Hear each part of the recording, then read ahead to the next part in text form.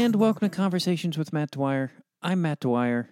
This is an independent music and arts podcast. By independent, I mean I don't have any fancy goddamn network supporting me. I do this all by myself. All me. Just me. Little old me.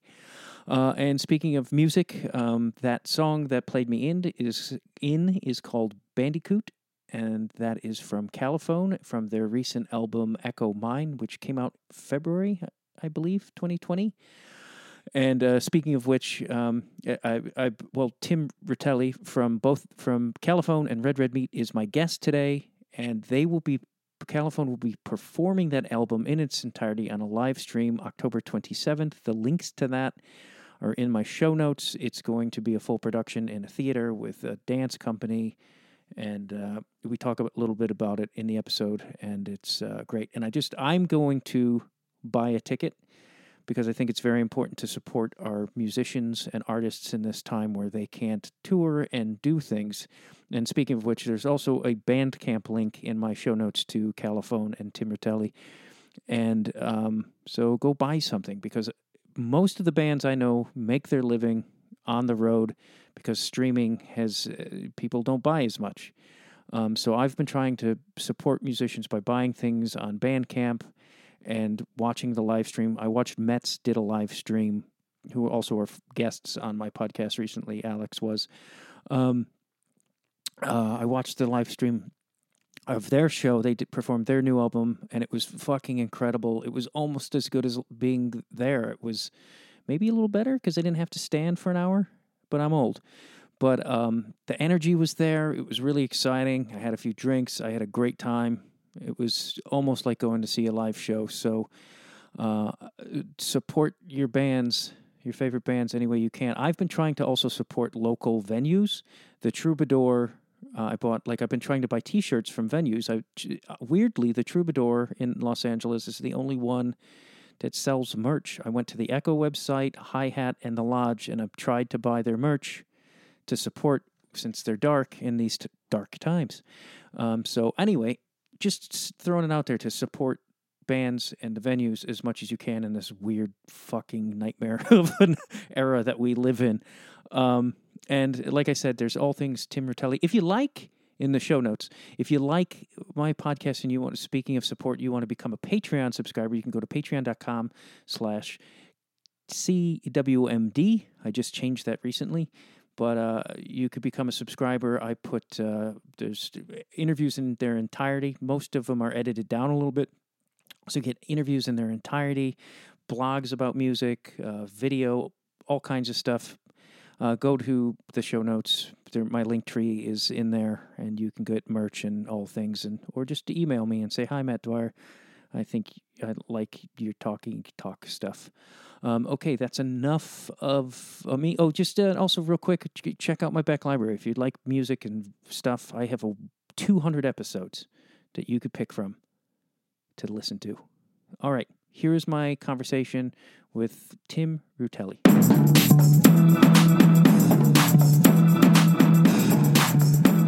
Are you staying at your childhood home?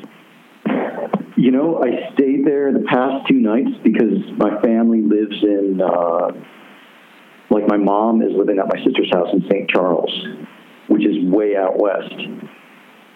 So, and I'm working in the city. So I stayed in Addison the last 2 nights. There's renters there. It's like apartments.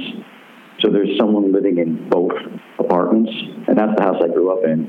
And then there's a room off the garage with a bathroom and shower, and that's where I slept the last 2 nights. And it's like ghost city.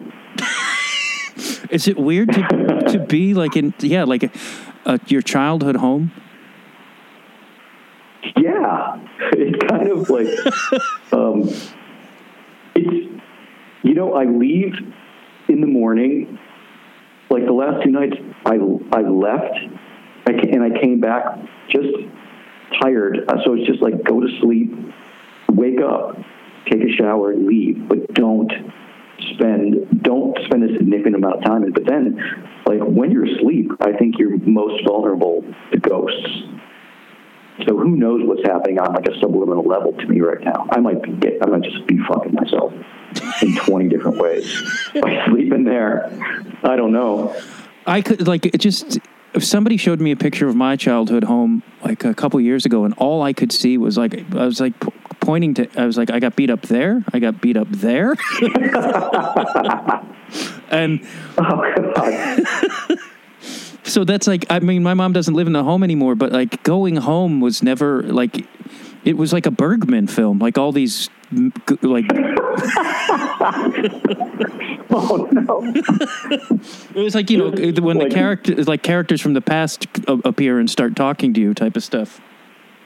Is that God? Just like what? Cold sorrow, like cold sorrow. It's just like nothing but just. Oh no!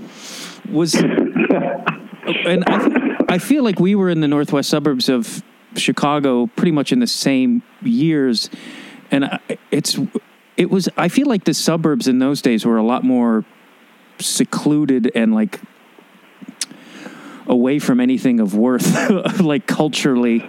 Like I feel like it was a lot more challenging to find things outside of that bubble. Was that how it was in Addison? Yeah, there was nothing. We just, as soon as I could leave, I was in the city as much as possible. Like, it's, I don't know, it's like Addison's like a medical waiting room. You know, it's like the waiting room at a doctor's office where it's just like you're sitting there and everybody's just waiting to die and reading magazines that they're not really interested in. So, and any, like I think there's a Starbucks there now, and that's too edgy. Wow. Like Starbucks is too punk for Addison. Did you like have an interest in music at a young age? Yeah, I was interested in a lot of things that nobody else that I knew liked. So, like, I had a friend who had an older brother that had crazy records. So it was like, that was like smoking pot and hanging out in his room was like discovery zone for music and for all kinds of things. Oh, that's good. Because like I felt like in Streamwood, it was, you liked the classic rock, and you didn't even call it classic rock back then, but you know, Zeppelin, The Doors, all that shit. And if you strayed out of it, you got hell. Like people would call you gay, and all, you know, if you liked new wave, like it was just this like bizarre. You couldn't like disco. You liked hard rock, or you were wrong. Was it like that in Addison? Oh yeah, it was terrible. I got beat up once for like the first year of high school was maybe the worst year of my life in terms of just being beaten up. And you know, I was getting into some different things. I still like Led Zeppelin a lot, but then, you know, you hear like Black Flag, or you hear punk, or you hear even like the Talking Heads was like sort of an awakening. And I despised like I know like my least favorite thing of all life was Journey, the band Journey.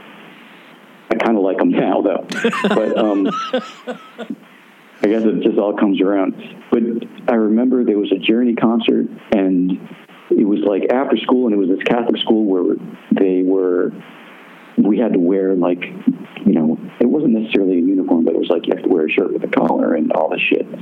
And after school, everybody got their Journey T-shirts on and put them over their school clothes. And it just freaked me out because I thought Journey was nothing that you should advertise. Like, it was just a fucking horrible signifier that you were a douchebag if you liked the band Journey. So I stupidly said something like, man, Journey sucks. What, are you proud of that? And I just said it, and I was like, I must have looked like I was 9 and I had braces on my teeth and I was smaller than everybody else. And I just got punched in the face. Like at my locker. And I was like, oh man, I guess Journey, yeah. And it was like, say Journey's great. Yeah. I mean, I hid the fact that I liked punk music, and like there was one guy who listened to that, and he kind of had a new wave haircut, and everyone gave him a hard time, and it was just weird. He was like oddly advanced, and he was just like, "Fuck this place, fuck these people." But he like made me a mixtape, and but I would not dare share it with people that I'd listened to that music. I was terrified of the judgment. Oh God. Yeah, it's a strange culture to grow up in, for sure. Yeah. Like it definitely, like, now, I don't want to talk about this, but like now I'm sure all the people that like called you or me a fag and beat the crap out of us, like, they're all like weird. They're buying Trump merch. Oh, yes. All of the guys who beat me up are either dead, which I'm okay with, or Trumpers. So, yeah, I think we're okay. I think maybe we were not that wrong all along. I probably should have kept my mouth shut about Journey that day, though. Yeah. Did you feel like you kind of knew that that world you were living in was wrong and there was a bigger something out there for you to find? Yeah. Not always, but it was like, even, like, I remember, God, it was probably like, I was, I don't know, 9 or 10. And, PBS had like Monty Python. Yeah. On late at night, on Sunday nights. And I remember I never could sleep, so I was like, everybody in the house would be sleeping, and then I would just be wandering and then watching TV or like just wandering around.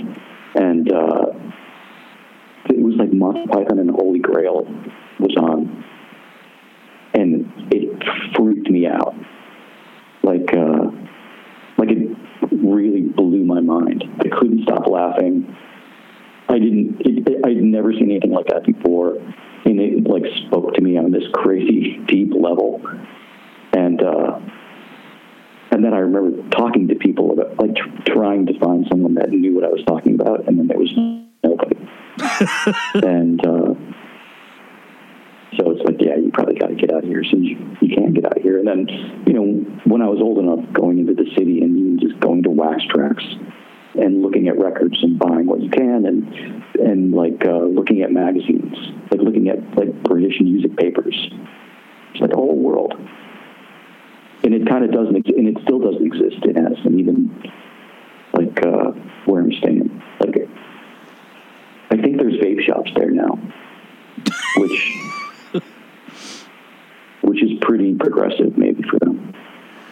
Is marijuana even legal in Illinois? I know they were really slow about that. It's legal now, yeah. But I haven't been to the weed store here. What kind of music were you drawn to when you were that young that made you, because were you stuck listening to that? I mean, we were all kind of stuck, but there was like some great Chicago radio too. I felt like there was like these little oases of television and radio that sort of were like these beaming lights of hope for me as a kid. I don't know. It was mostly like, my friend's name is Tim Lontis, and I ended up seeing him yesterday briefly, but it was like hanging out in his room, and he just had a pile. His brother went away to college and just left records. So there was everything from like Windham Hill, New Age music, like George Winston, to like Talking Heads, and then the Grateful Dead. We got way into the Grateful Dead, and there was maybe 3 of us in our school that were into that. And then a lot of it, like when I started playing guitar, like 16, it was like learning Neil Young songs, learning Bob Dylan songs, and then finding punk, and that was there was a whole lot of stuff. Like there was Husker Du. There was, I remember a band called The Embarrassment that was really good, and they were like a Boston band. There was just like random things that sort of spoke to me, but it was hard finding people that liked what I liked. There was always just a few people, and then it was like years later in the city there was like, you'd find I found sort of a crowd of people that liked what I liked. Yeah, Chicago was a sanctuary for me too. It was like the first time I didn't feel like an outsider. Like I felt like, oh, there's people in this world that will accept me for whatever I like. Like it was.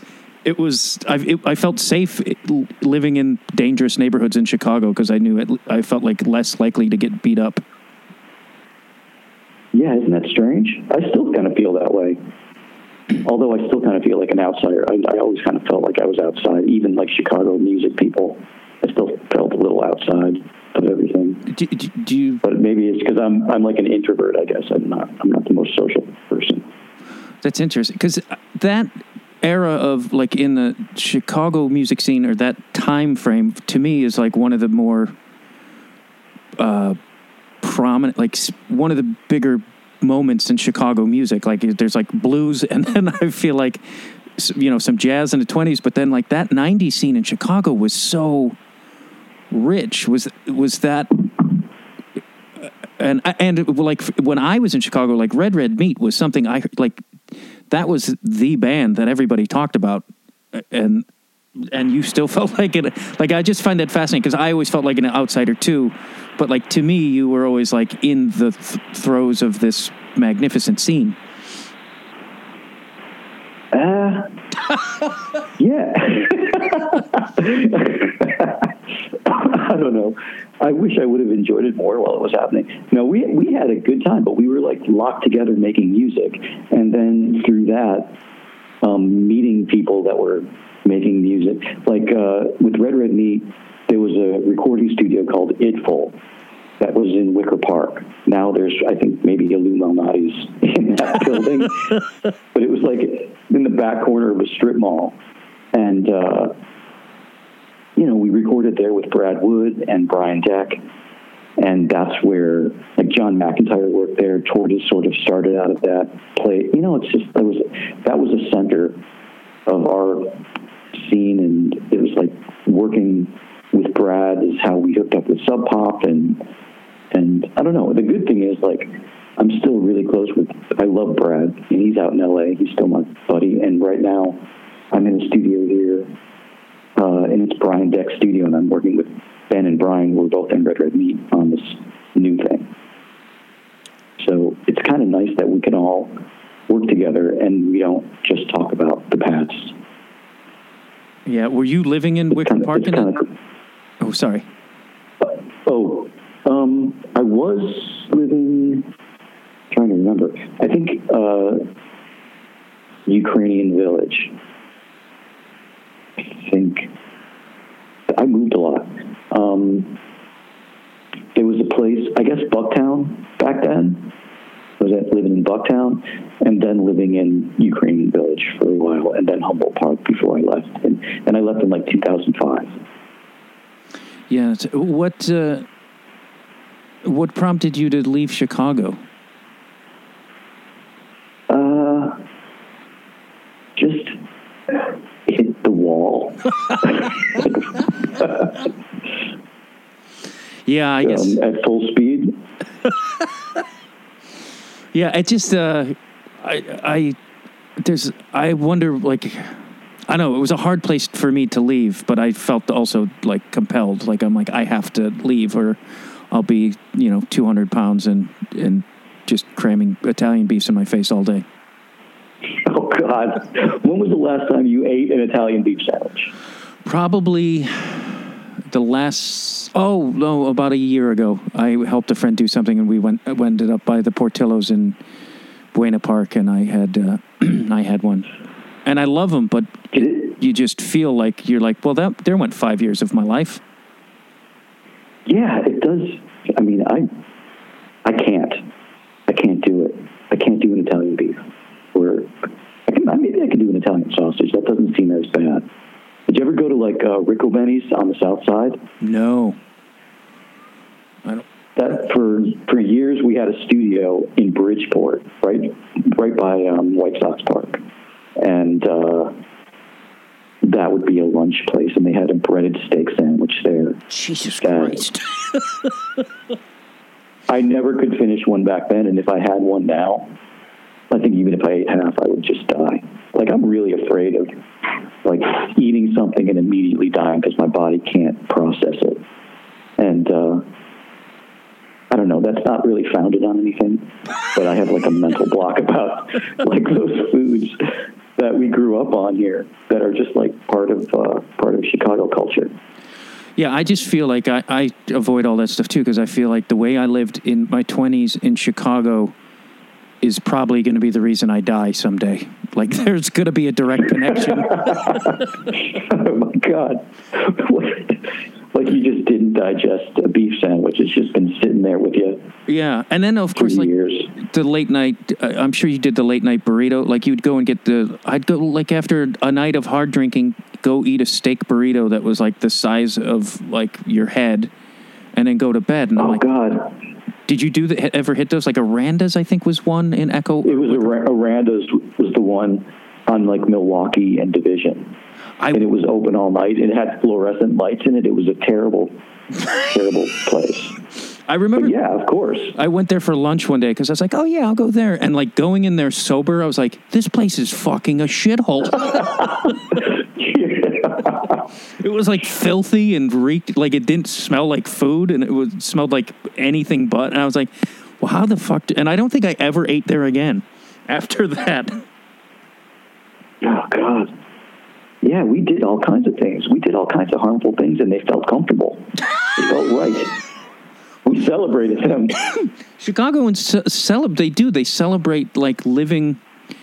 Like I have friends who are like in their 50s and they're like, still eating that way, and they're still in Chicago. I'm like, this is not a celebration. Like you can't do this anymore. Like you're like exactly what you said. Like you're gonna have a fucking stroke at the floor of Al's Beef. Like while you're like halfway through a sandwich, if you keep doing like your heart's just gonna go, no more.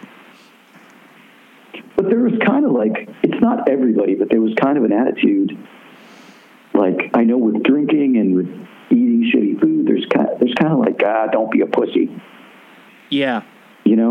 Like, and that's, I mean, I know that's probably a universal thing, but out here, there seemed to be like a whole crew of bro dudes that would be like, don't be a pussy.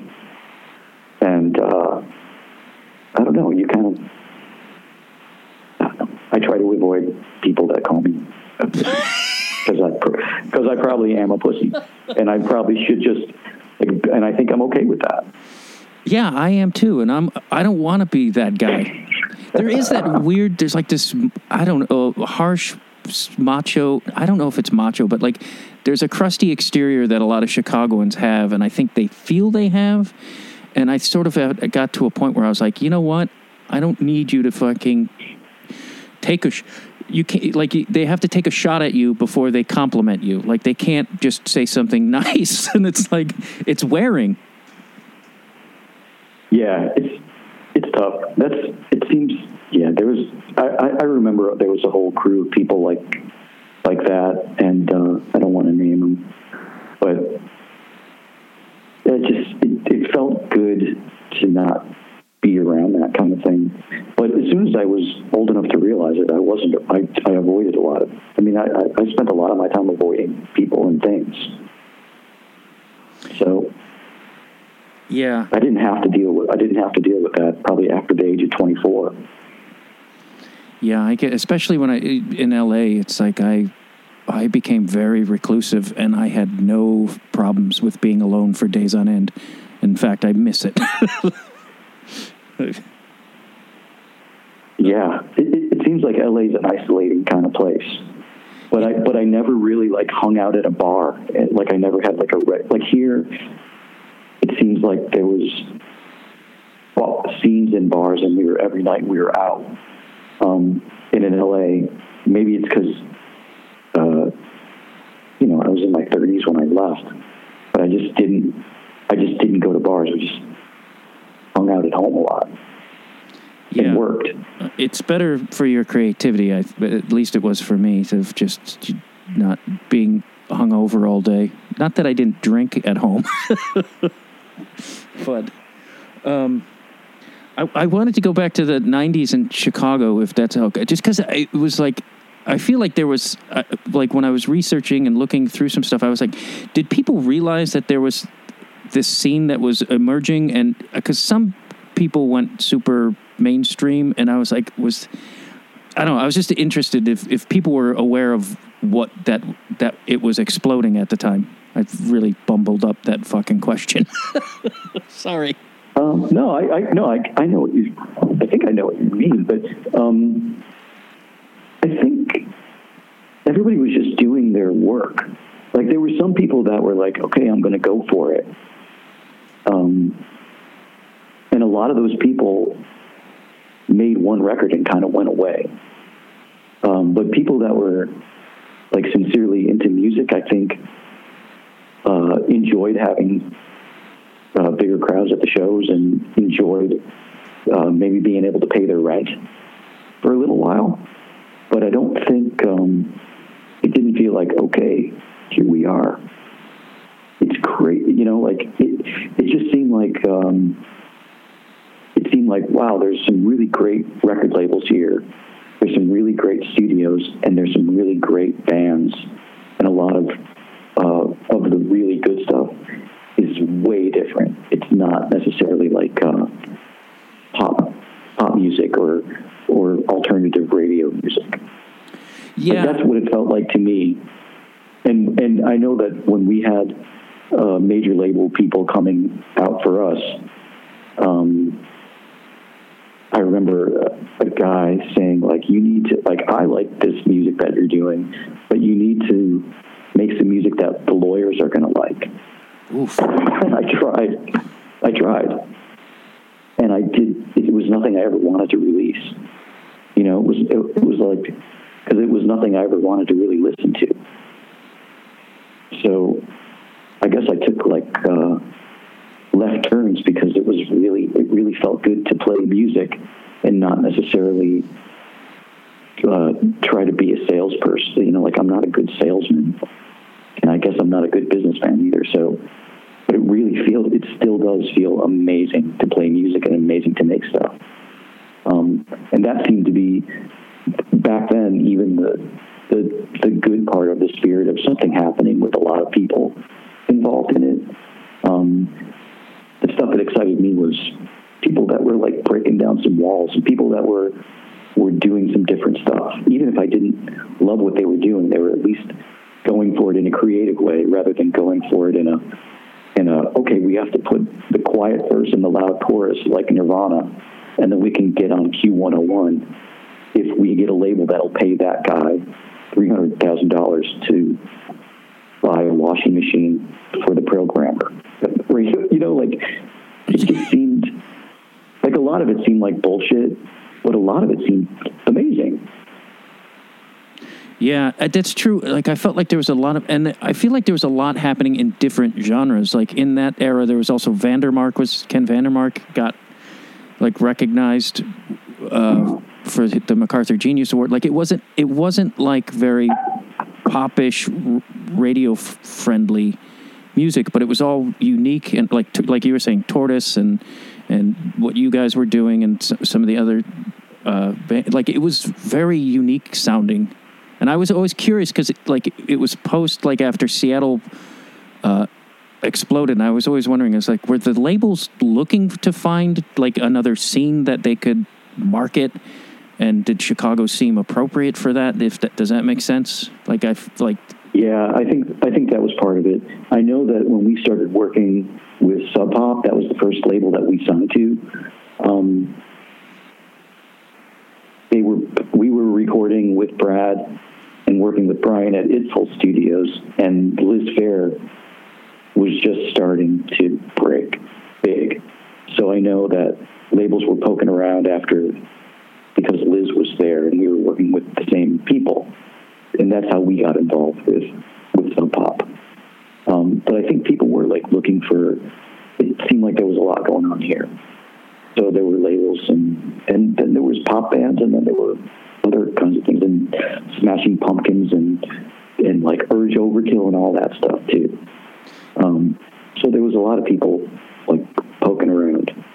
Yeah, Urge seemed different than I felt like the rest, because I felt like Urge really was like all about being larger than life, and they wanted to be rock stars like that. I mean, they were unapologetic about that, and it was an interesting dynamic in a scene where everybody, or like an era where people were playing down that side of being in a band.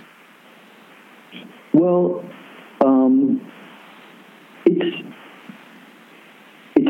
it depends on how you have fun. Like, they enjoyed being larger than life douchebags, in my opinion.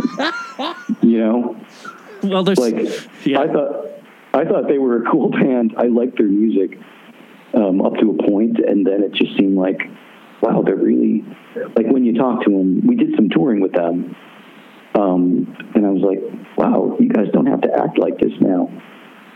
Like we could just have a conversation. And that was not, it wasn't happening. Like, they really did want to be, like, what is it, like, you must know this with comedy people, like, there's got to be, like, people that can't wait to be famous so that they can be dicks. You know? A long list of names came to mind, yes. A long list of names. So, yeah, that's what I think of with Urge Overkill. I can't remember their music, but I do remember, like, at the time going, like, wow, these guys are fucking ridiculous. And it would be one thing, like, wearing the costume and putting on a show, but it's another thing if you're sitting at the bar doing that, you know? Yeah, it's like, part of me wonders, like, did you create the persona and then let it take over, or were you just an asshole? And I mean, there was plenty of stories about those guys, even, and I wasn't really, I mean, I had friends in the music scene, but I wasn't steeped in it. But I mean, there's the old adage or story of Albini telling them, well, we'll see who's sucking dick for beer money in 10 years.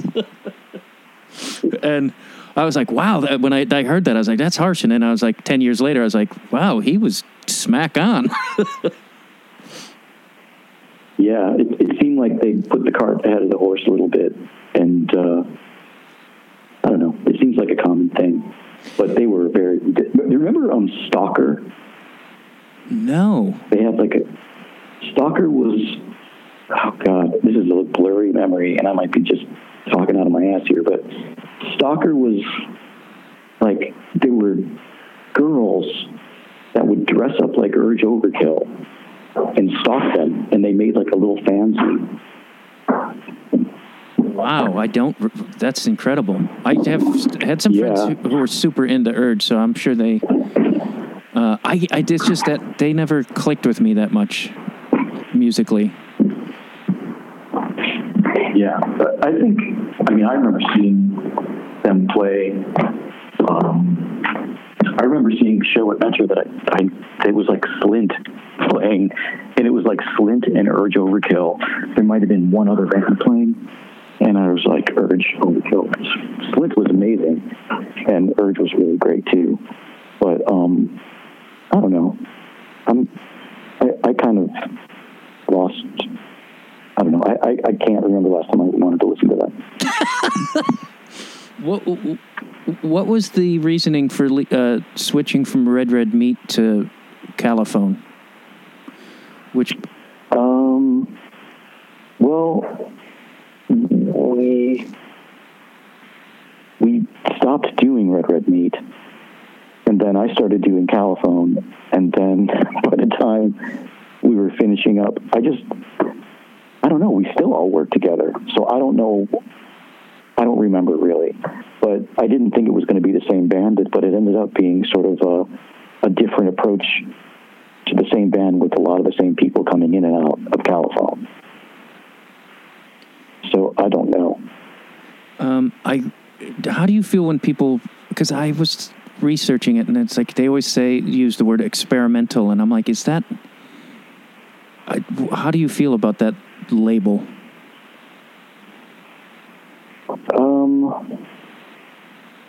Well, we try some things. Well, I just always like, and sometimes they don't work. You know, like we're a petri dish. We're an ecosystem of disparate elements. I don't know. It just seems like, to Sometimes me, it it's feels like experimenting. Yeah, I mean, but that's what every creative person experiments. And to me, I felt like, I was like, is this just a label they throw on something because it doesn't sound like something? Because Caliphone has I'm sure you're aware, it's one of those bands that no one sounds like, no one will ever sound like, and it's its own entity, and which is a great thing. And so I think sometimes these people or whoever just don't know how to put it. They can't put it in a box, so they go, "Oh, it's experimental." Yeah, I don't know. Sometimes it seems like we're just ripping off the Kinks, and then sometimes we're ripping off Can. And then sometimes we're just making noise and we go, okay, that sounds cool. So, I don't know. I mean, I try not to I try not to put us in a box. Like, they also say folk music. Oh, that's interesting. And to me, I don't think that we're folk music, but it's like, but I guess there's an acoustic guitar sometimes, and we do play around with that form sometimes. Yeah, I remember the first time I heard the band, and there's those moments where you hear something and it distinctly hits you, and it hits you on various levels, and and it's like this, oh, what the fuck? This is amazing. You know, it's like something you've never heard, and it excites you, and you want more. And that's how I felt the first time I heard you guys, and that doesn't happen very much, I feel. But you can say that I don't know. Thank you, because it's really, really nice to hear. It's down to like an individual, I think. Like, I think, like, I know I've been affected that way by all kinds of music, and some people don't hear, I don't know, with our music, some people don't hear anything but just mumbling fart noises. Like, and then some people go, wow, there's something in there speaking to me, you know? Like, I don't know. I don't know. Yeah. And some of because you, all my friends are funeral singers. Am I screwing that title up? Because I don't think I wrote it down correctly in my notes. Oh yeah, that's what it is. It's all my friends are funeral singers. But you turned that into a film, and that's what I found really, a film that you wrote and directed, which is incredible. Do you realize that you were one of the few guys who've written and directed and also scored his own film? I think Chaplin might be the only other one. And me and Charlie are the only people. Like, we're similar in so many.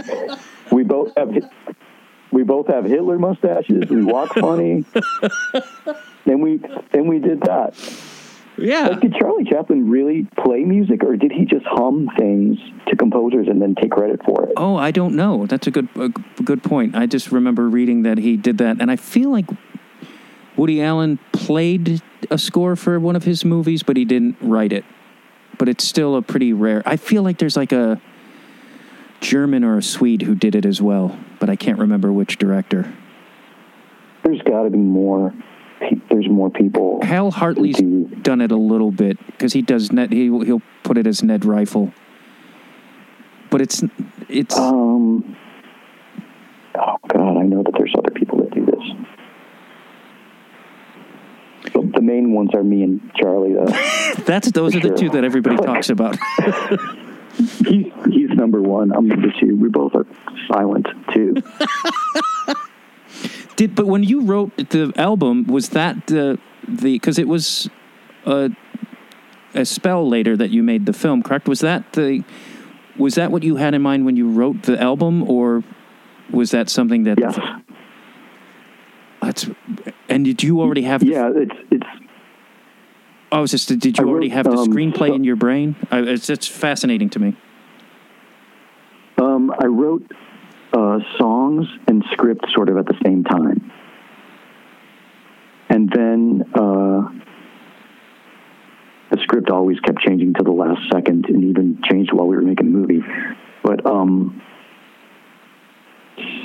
songs and script kind of came at the same time. And then we recorded the record and then made the film. and then edited it. And then we had a version of it that was a standalone movie. And then we had a version of it that had like dialogue and some sounds. And then we did we toured with it and did a live score to the film. And that was the ultimate purpose of the movie, is to like take something out that we could live score that was a weird narrative, cool little movie. That was supposed to look, the movie was supposed to look and feel like the music, and the music was supposed to sound like the movie felt. And none of it's on the nose as far as the lyric. It's not a musical, but like there are sections of the movie, like if you saw it with the live score, we're up on the screen playing, and then we're playing on the stage too. Like we're playing along with the noise that we're making on the screen. So it was kind of a cool, different thing. And when it worked, it was pretty amazing. Was that the first time? I know you've directed some other things. Was that the first one, the film that you directed? That's the only narrative film that I've ever directed. Everything else in the 90s, I was co-directing music videos with my friend Jeff Economy, and I've done some later by myself. But I went to school for film, and then the band sort of happened. So I left school and never really went back, but started making music videos pretty early on with all kinds of bands. Was it a challenge to direct it? Because I've tried to direct, and it's like film, and I was also in a short. It was like a short film, and I quickly was like, anybody who does this has a brain on a level that I can't achieve, because it was just too complicated. How was that going into it, of directing a narrative film? I don't know. I want to do it again, because I think I can do it much, much, much better. I learned a whole lot doing that, and learned more editing it too. So I'd like to do it again, and I've been writing. But yeah, it was a lot to deal with, and it was a tough project, and it happened really, really fast, and we had very very low budget. But everybody stepped up. It was like, we were working with incredible people, so everybody stepped up and did an amazing job, and that helped. But yeah, when you're directing, you have to know. You can't say I don't know. You have to have an opinion about everything, and you have to know how it's going to be. And I kind of did know how I wanted it to be, but I don't know. I don't think I have the chops. Like, that movie is really, like, there are things about it that I love and things about it that kind of make me cringe now.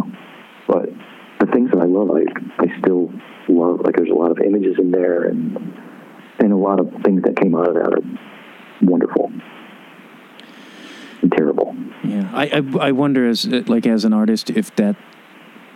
Is there anything because I feel like almost everything I look at that I've written or worked, I always look back and go, oh, I could have done this or that differently. Is there any, I don't think that anybody is, I don't know, have you ever been fully satisfied with a finished product or not product, that's the piece, and been like, holy shit, this is amazing top to bottom, I really nailed it. Have you ever felt comfortable that way? No. I live in a state of beating the crap out of myself. Yeah. I'm sorry, go ahead. And trying to find ways to, not beat the crap out of myself. And just, really not liking myself very much for I don't even know why anymore. So it's like a lot of my energy goes into finding ways to like myself and not beat myself up and not have regrets. So I don't know. At the time, I don't think I'd ever put anything into the world that I didn't love in some way, but there's always something wrong. It's never perfect. It's never like that movie is oh God, there are some things where I'm just like, oh fuck, that's truly bad. Like Ed Wood style. Like shitty, not trying to be campy, maybe campy. And then there are other moments that are just, that I absolutely love, that are probably not my fault even, that they're good. You know? So, I don't know. I mean, you gotta feel, yeah, we all feel this way, unless you're like maybe a douchebag, unless you're a fucking dick, and that you think everything that you do, like maybe your mom put everything you ever did on the refrigerator. I don't know, man, but it's a struggle to like not have your head in the shitter, and making, like, the act of making things while we're doing them, your brain is kind of off. You're not thinking about yourself, and you're making something, and it's meditational usually in some way, and feels transcendent that while you're doing it, like the final product might be different, and it might not have, like, the way you felt making it. I've never had it line up with the way it's received by people in the world. Like, most things that I've done are mostly ignored, you know, by masses of people. But I'm not really, I'm embarrassed by some things, but I'm not, like, there's something that I love about everything that I've done. Yeah, that's also part of the growth. It's like, if I looked at anything I did in my 20s, it's, you know, I wasn't, it's interesting to me too, and this is two thoughts at once, but like, people put so much importance on youth and creativity, like the young band, this, and it's like, I really couldn't express myself well without, after having life tear me apart a few times. Like, that's just the truth of it. And it's like, I feel like anybody who's in their 40s and 50s becomes a more creative, matured creatively, but the emphasis isn't on that in the industry. Was that? Yeah, it's really strange. Do you feel like, in order to become better in touch with your creativity and your art, that you had to have life beat the crap out of you a little bit, or a lot? I feel like, I guess it was a mix of things. I mean, my childhood was pretty rough, so I already had a lot of pain and stuff in that department. But like, I think I needed to. I think in your 20s, I believed like, oh, I can fucking do anything. Like, it was like, there was a false sense of confidence. And then I feel like career-wise, I got knocked around a lot. I thought I was on my way, and that became, like, several times I was like, all right, well, this is all clicking together. And then had it just disappear, and then, like, I'm fucking flat broke and working a shitty job. And I think those things helped me become more grounded and realistic with my approach to things. And I think also, like, maybe not give a fuck as much. I think that was another element to where I just, like, I'm like, all right, I'm going to do this. If you don't like it, I don't give a shit. If that makes sense. Yeah, I think that's the key. Is like, you, like, getting your ass kicked a bit. It puts your priorities in line, and when you realize your priority is not necessarily like being a famous guy, but really being able to tap into your creativity is a great thing, you know. But some people get their ass kicked, and it's just bitterness takes over.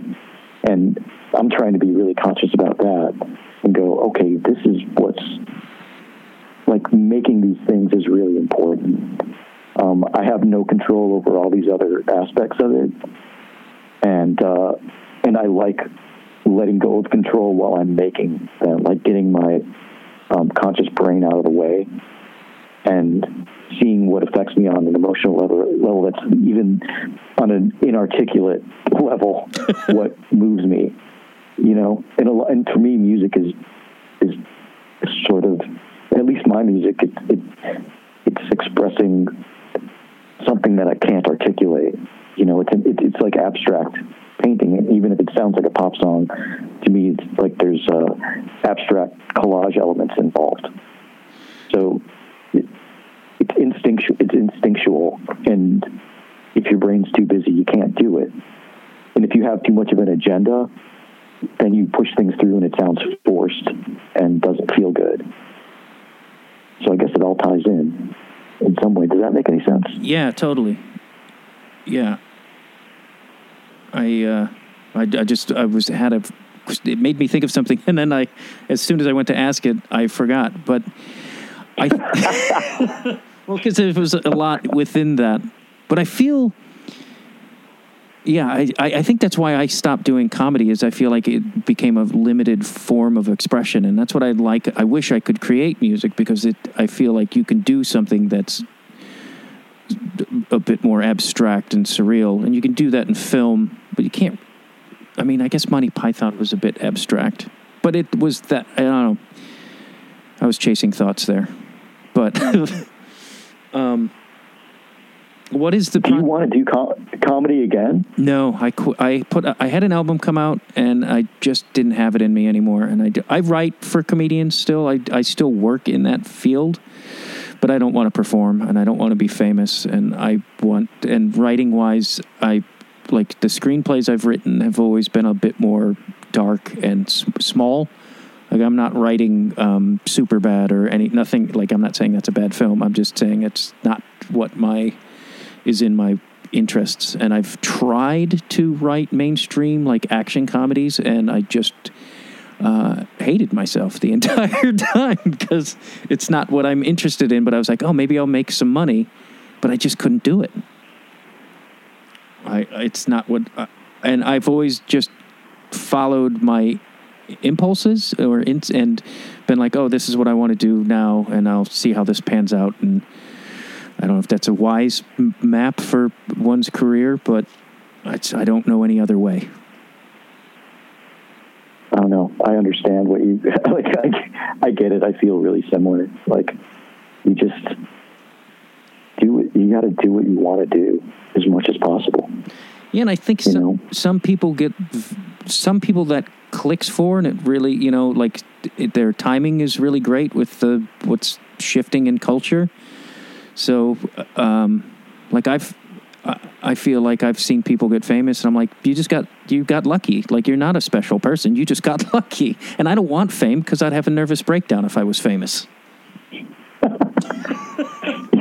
I would think so. Yeah, like, what was his name? Not the comedian. He's in the Bad Boys movies. Not Will Smith, but the other guy. I mean, he was like, waving a gun in the middle of the street like 15 years ago, and like losing his mind. It's Martin Lawrence? Yeah. And I just think, like, that's, if people, creative people tend to have a bit of brokenness to them, or some different ways of approaching life. And I think the pressures of fame and that constant, like, I don't know, then your life, I've seen friends become famous, and it's like their world becomes, it's not real. It's like, it's just bizarre. And it's got to be hard to keep you have to be a strong person to keep that shit together. And I don't think a lot of people are that strong. That's why you see celebrities go fucking batshit and fuck up their faces with plastic surgery and all these weird, like, that just seems like a horrible world to live in. It's so weird.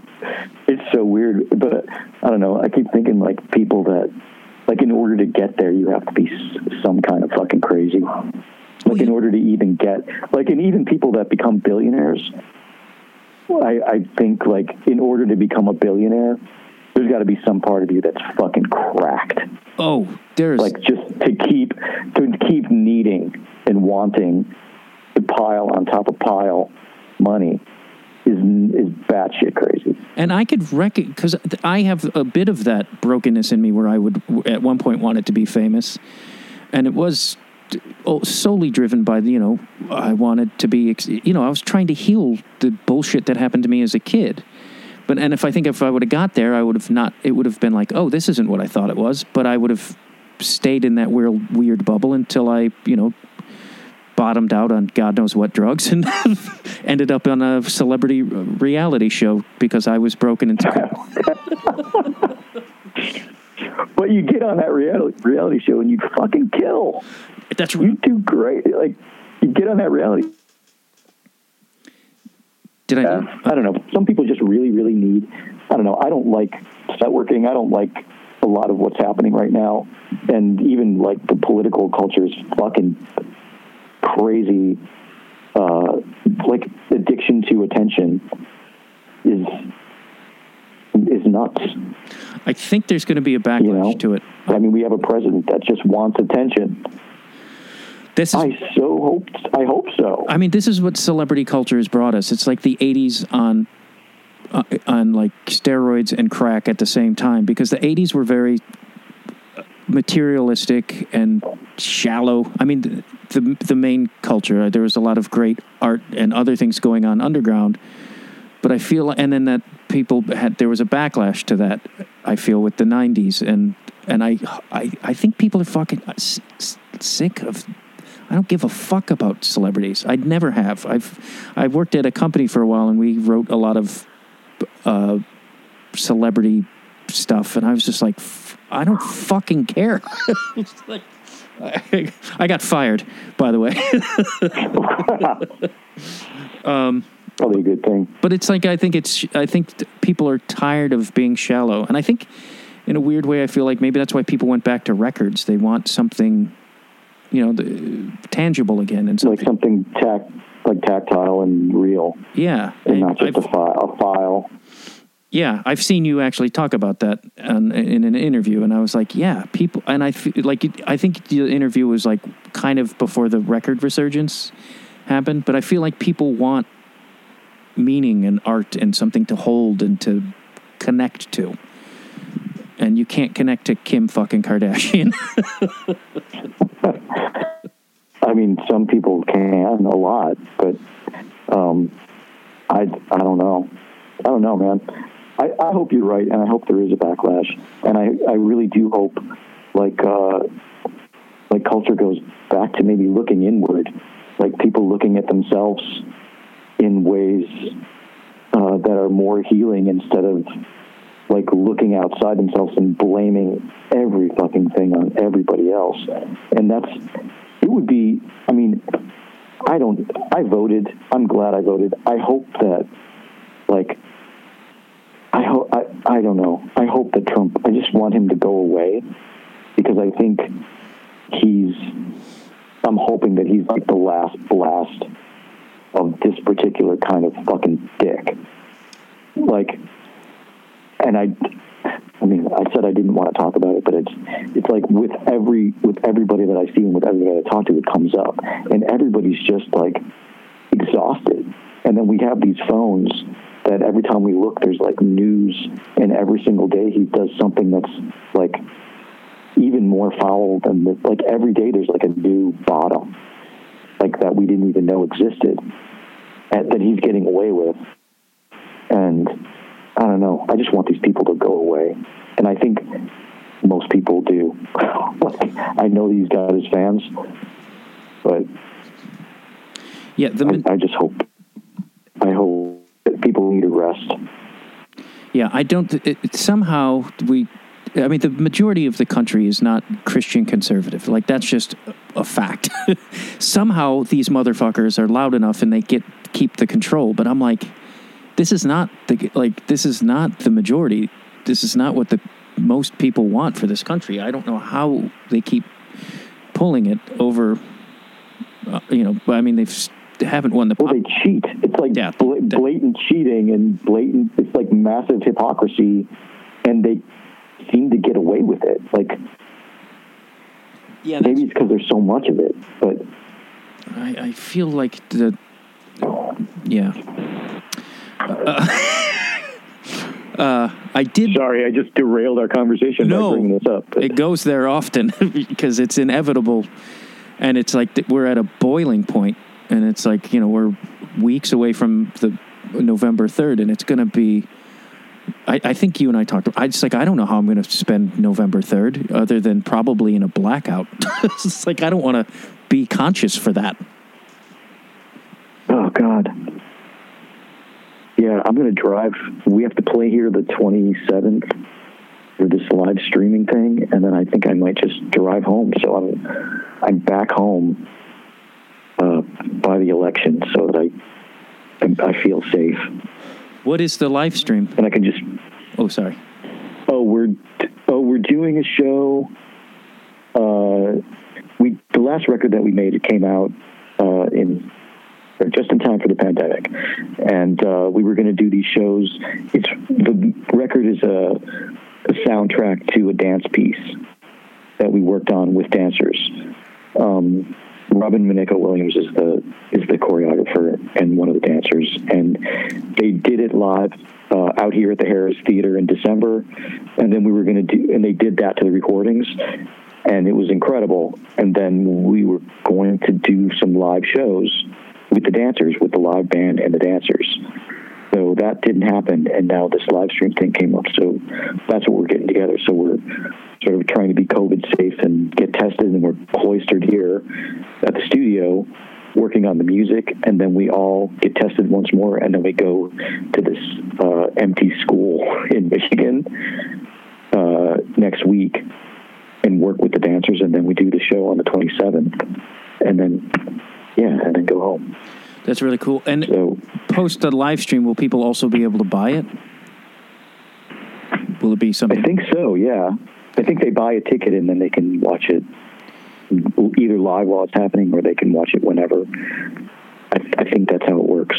It's pretty, yeah, because I watched a live stream of Mets did a live stream for their new album, and it was shot incredibly, and I was like, oh, you're gonna fucking put this on DVD and sell it, because why else would you go to this great length to real quick, I did want to ask you an odd sort of, not odd, but like, because we, in our text, we discussed the Old Town Ale House a lot, and I was just curious because it is an iconic bar, but like did you live in that neighborhood? Like what brought, because I got the impression you spent a lot of time at the Old Town Ale House, as did I. Was it open until 5 in?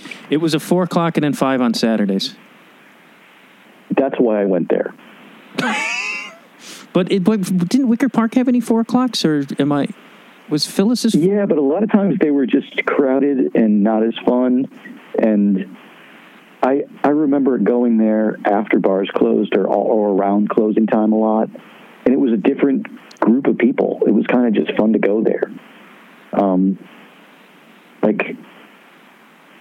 God, it's such a blur. But it was like,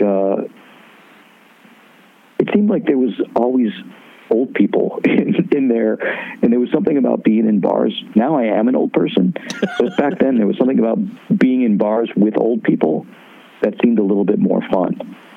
I always, and even like now I go to bars where there's even older people, and I'm the old guy, but I wonder, like I was just wondering, because we talked about getting beat up so much. I'm like, did I like old guy bars because I knew no one would beat me up? Because once in a while I would end up in one of those Chicago frat head guy bars, and I had long hair and stuff, and it was inevitable I got shit just because I had long hair, and I was like, really? Like, this still is a thing? Oh God! But the frat boy I think element. It was. Sorry, go ahead. Oh yeah, the avoiding bros was important and kind of still is. But yeah, like old people don't. And being an old person now, like I just want to be left the fuck alone. Like, can we just be nice? Like, make a fucking joke. Like, yeah. Don't want any shit from anybody ever again, please.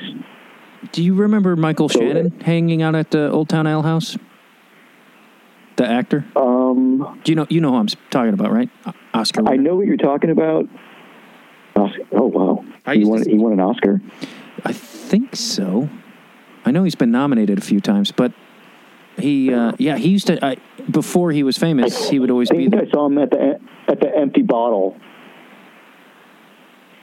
Yeah, he likes his shitty dive bars too. Oh, are you still there? Yes. Can you hear me? I remember him around the Empty Bottle. Yeah, that seems like a place he would go. Does that make sense? Yeah, it does.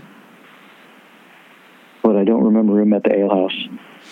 Yeah, you'd always be sitting either in that upper window area to the left, like above the jukebox, or right next to the jukebox. And he was just a, dirty theater actor. And I mean dirty because he literally always looked like he needed a bath. I wanted to ask you a question. Do you have like a Chicago accent that you go into? Like, do you have a Chicago accent that you had to get rid of? No. I think I lost it a little bit over time. Like say hot dog. Hot dog. Say sandwich. Sandwich. Okay. I have like a flat A thing. What does that mean? Like Ale House instead of like a fat. Ale. Okay. That's I get mocked for a lot. Okay. Do you? I mean, did you? I don't know. I'm hearing myself talk, like, now that I'm here and I was around my family, like, it gets like Chicago, like, like Italian beef sandwich. My family's Italian, so it gets a little more, your cousin Bobby's coming over. Don't say that thing. Don't talk politics with him. Like that kind of stuff. Yeah, my brothers seem to have it a lot more than I do. Like, of all the people that beat you up, did Italian people ever beat you up? No, it was, no Italians beat me up. Polish? Probably Polish, Irish. I knew it. Sorry. Yeah. When is this live stream and when can people find that? Because this... Okay, it's through a company called Audio Tree. And they can go on our website and you can pick up tickets. And it's October 27th, and it's going to be Caliphone with Robin Minnico Williams and artists. And we're going to be doing Echo Mine is the name of the album that we put out this year. And we'll be performing that with dancers. So it's going to be a little bit more loose and improvisational than the dance performance was in December, and then, of course, the record. That sounds incredible. And there's only 3 of us playing, and it's me and Ben Massarella and Brian Deck, and we were all original Red Meat guys, too. So that's been kind of special. It's been really kind of amazing putting it together after spending so much time alone. So much time isolated because of the COVID and all that. I could imagine. Yeah, because I'm dying to do anything with somebody. It's really fun to play music with people after not doing it for a long time. Awesome. Thank you very much, Tim.